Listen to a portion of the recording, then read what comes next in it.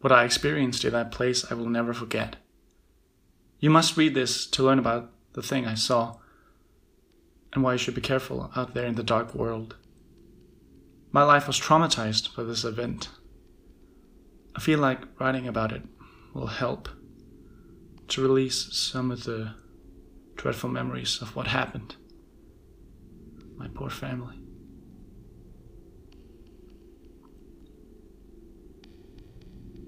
Back when I was younger, my family purchased a beautiful home in what seemed to be in the middle of nowhere. It was cheap and only 5 miles away from my school, or so it said. It was marvelous. I can remember all those times I used to play down in the garden with my toys and just think about how great life was.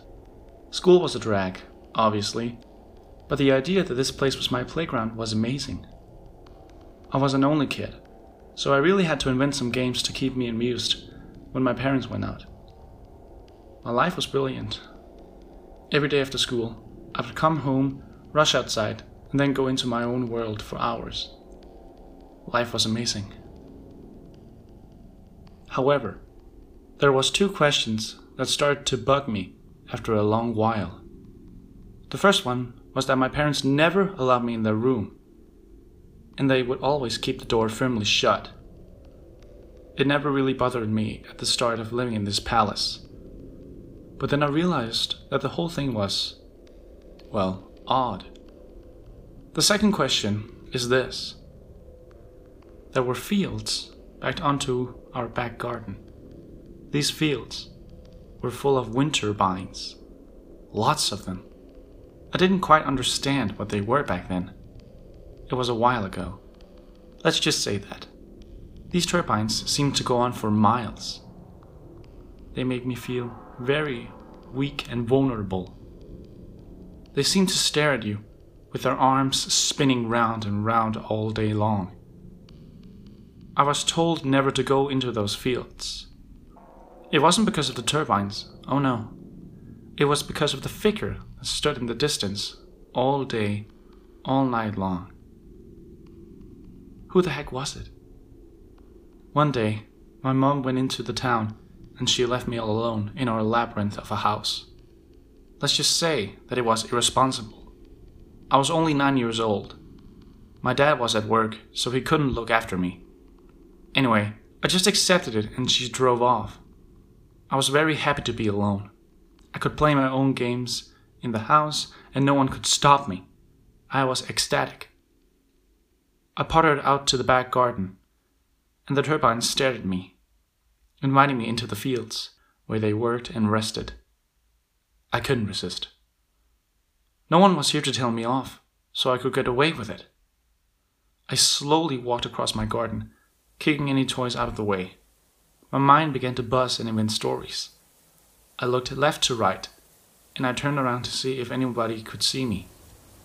I proceeded towards the garden fence and into the field. I climbed over the fence with a struggle like an old man getting up from his seat. I managed to get over the wooden fence, and I just looked up in awe at the sight of these things. Then I looked down, and I noticed the figure. They were very far away, but my parents knew something that I did not about the whole thing. After checking if anyone was watching again, I began to walk across the fields. I kept my eye on the figure. I didn't feel too afraid as I continued to wander past the turbines, but I thought I should turn back. I didn't want to be in this field anymore. Not because I was afraid this time. Usually I dislike the turbines. This time I was bored. What was the point of it all? How did my parents know that this thing wasn't a statue or something? They just assumed it was something bad to scare me from wandering from the house. Every child should explore. It's a part of growing up. I began to turn back. But as I did so, the sky suddenly turned dark. Very dark. A storm cloud must have arrived. Great. Now I would be soaking wet, and I would be caught out by my parents. I started to run back to the house. Something didn't feel right. My whole body began to feel almost tingly, like an icy chill. I put it down to the cold weather that had just arrived. I ran back to the house and took a quick glance back at the field. That's when I noticed it. The figure's head had moved. I thought nothing of it at the time, but as I ran inside, I began to come to the terms with what I had just noticed. I ran up to my bedroom and barged the door open. My bedroom looked out onto the fields, you see. I looked out the window and realized that it had moved. The figure was now looking at the house. It must have always been like that, I thought. I spent the rest of the evening contemplating everything that had just happened in the field. What was that thing? It had to be a person. Maybe they were stuck. If they were, though, they would be calling for help surely. I went to bed that night, feeling a little odd. Not afraid, just uneasy. The next day my mom went out again, and she gave me the option to stay at home or go with her. Was I going with her? No, I was not. I stayed at home and went back to the fields with a feeling of dread in my stomach. I didn't know why. This person seemed lonely.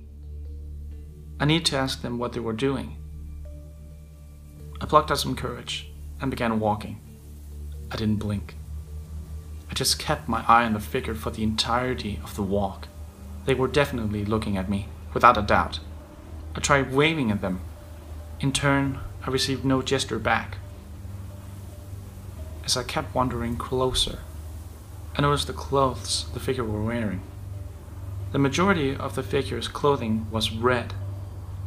The figure wore a hat with a white feather on top. Even the shoes were red. I could make out the face now. They had a red bulbous nose.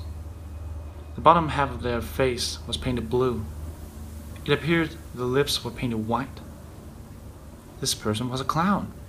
What would a clown be doing in the middle of the field staring at my house? "Hello?" I called. No response. I stood at a fair distance to the clown. The person was certainly a man. I kept calling the clown. No response still. "What are you doing here?" I asked. Suddenly, the clown blinked and lifted his head up a little. I stood back. Can you hear me?" I asked. "You should turn back," the clown finally responded. "What's your name?" I kept questioning him. "Doesn't matter what my name is. I'm here because I want to be. I live here, child," the clown responded. "I live here, actually," I said, reassuring him. "I live here. You disturbed me, and those who disturb me help me paint," he said violently. I was very confused at that last part. Help him paint what? "What do you mean? I'm gonna tell my mom about this," I said with a childish authority. Of course, I thought I was right. I was a child. I was a boss in this conversation. So I thought. "Your mother will refuse to believe you, boy. She's merely a cold-hearted woman. She has seen me. Why do you think she doesn't want you out here? Why do you think she doesn't want you down here? She knows of me. Oh, I warned her. I really did." I was listening intently. My mom had been here? That's why she told me to stay away? No, it can't be. This is just my dad dressed up, I thought. I thought it was some cruel joke to keep me away from this field. "Stop playing around, Dad!"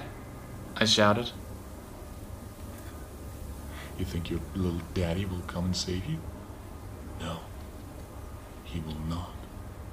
You see, your parents, they leave you alone a lot, don't they? You know what I mean. You're always left alone in that house. Why, oh why is that? I told them. I warned them. They're scared. They're scared of me. You see, boy, I've been waiting for you a while now. When they're out, I'm about. How do you know they've been leaving me alone? Who are you? I shouted. Your worst nightmare. I belted it. I turned around and sprinted as fast as I could. I ran and ran and ran, for ages it seemed. I looked behind me. He was gone. I charged back to the house. They weren't home. The sky was so dark. It was 7 p.m. Mom and Dad should be home soon, I thought. I burst into tears and went to the phone. The phone was smashed to pieces. Someone must have been in the house. Oh no. It can't be. I had to get out of the house. I was in floods of tears, and my burning eyes kept blurring up. I rubbed them viciously as I repeatedly tried to open the front door. It was not having it. I kept tugging at the door, but nothing. That's when I stopped for a few seconds. If this thing wants my parents out of the house, for whatever reason, is it something to do with their room? I tried to shake away the thought, but it kept clouding my mind. They allowed me in the room in their last house. Why not this one? I had to find out what was going on. I heard a noise coming from the kitchen. I charged upstairs and burst into my mom's room, without even thinking a thing. Once the door had smashed into the wall next to it, I stood there in silence. I didn't even want to write this, but hanging from the ceiling was my dad. 3 chains emerged from the ceiling, each one dug into his back, blood still dripping from his lifeless body. I vomited. I kept throwing up every time I looked at the thing. The walls were covered in writing. After darting my eyes away from the body several times, I noticed that the writing all said the same thing. Sacrifice. Suddenly the doorway filled with red.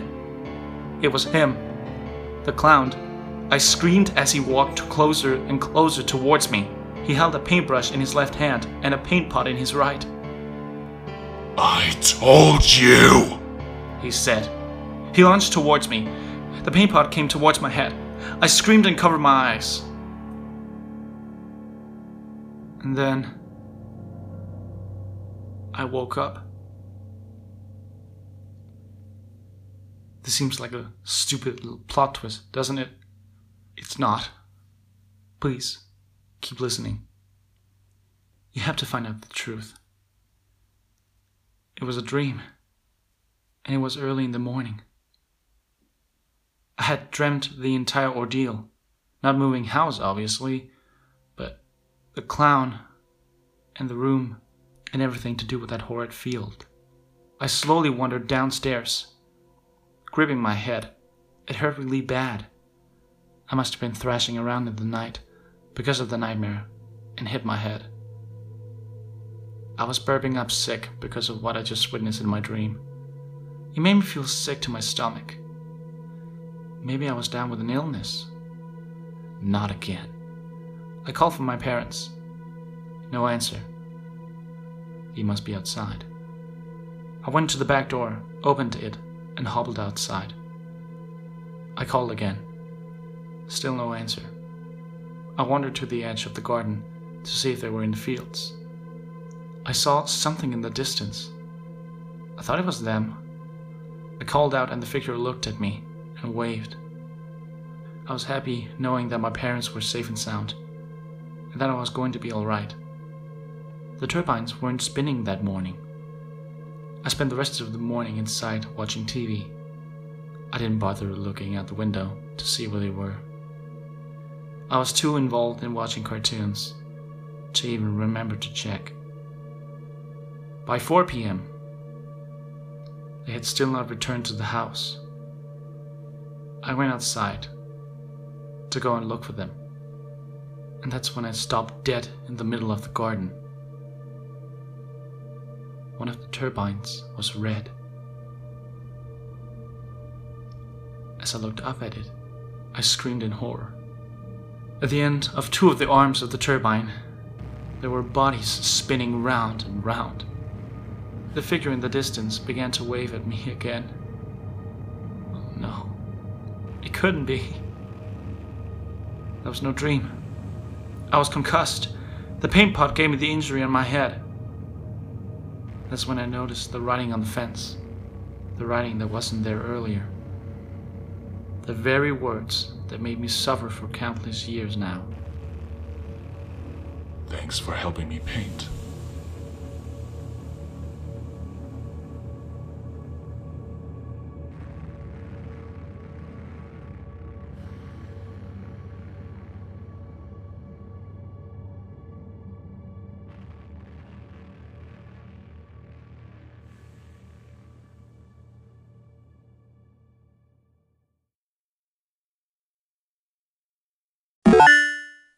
You are welcome for this episode of Storytime. As you can hear, I'm using a text-to-speech robot as the voice for the after credits this time. The reason for this is that I had to record this message very quickly. What I have to say is that my summer break is over, and I'm going to an independent boarding school. My workdays are filled with stuff I have to do daily, so this might result in months between new episodes. I'm sorry if I let anyone down, and it does upset me as well, because as I have mentioned earlier, I love doing and making this show. But I guess you can't do everything at once. Thanks to everyone who still listens to the show. And I promise that when I get back again, I will still work as hard as ever on the show. I truly appreciate every last one of you. Sincerely, Rasmus Enemark.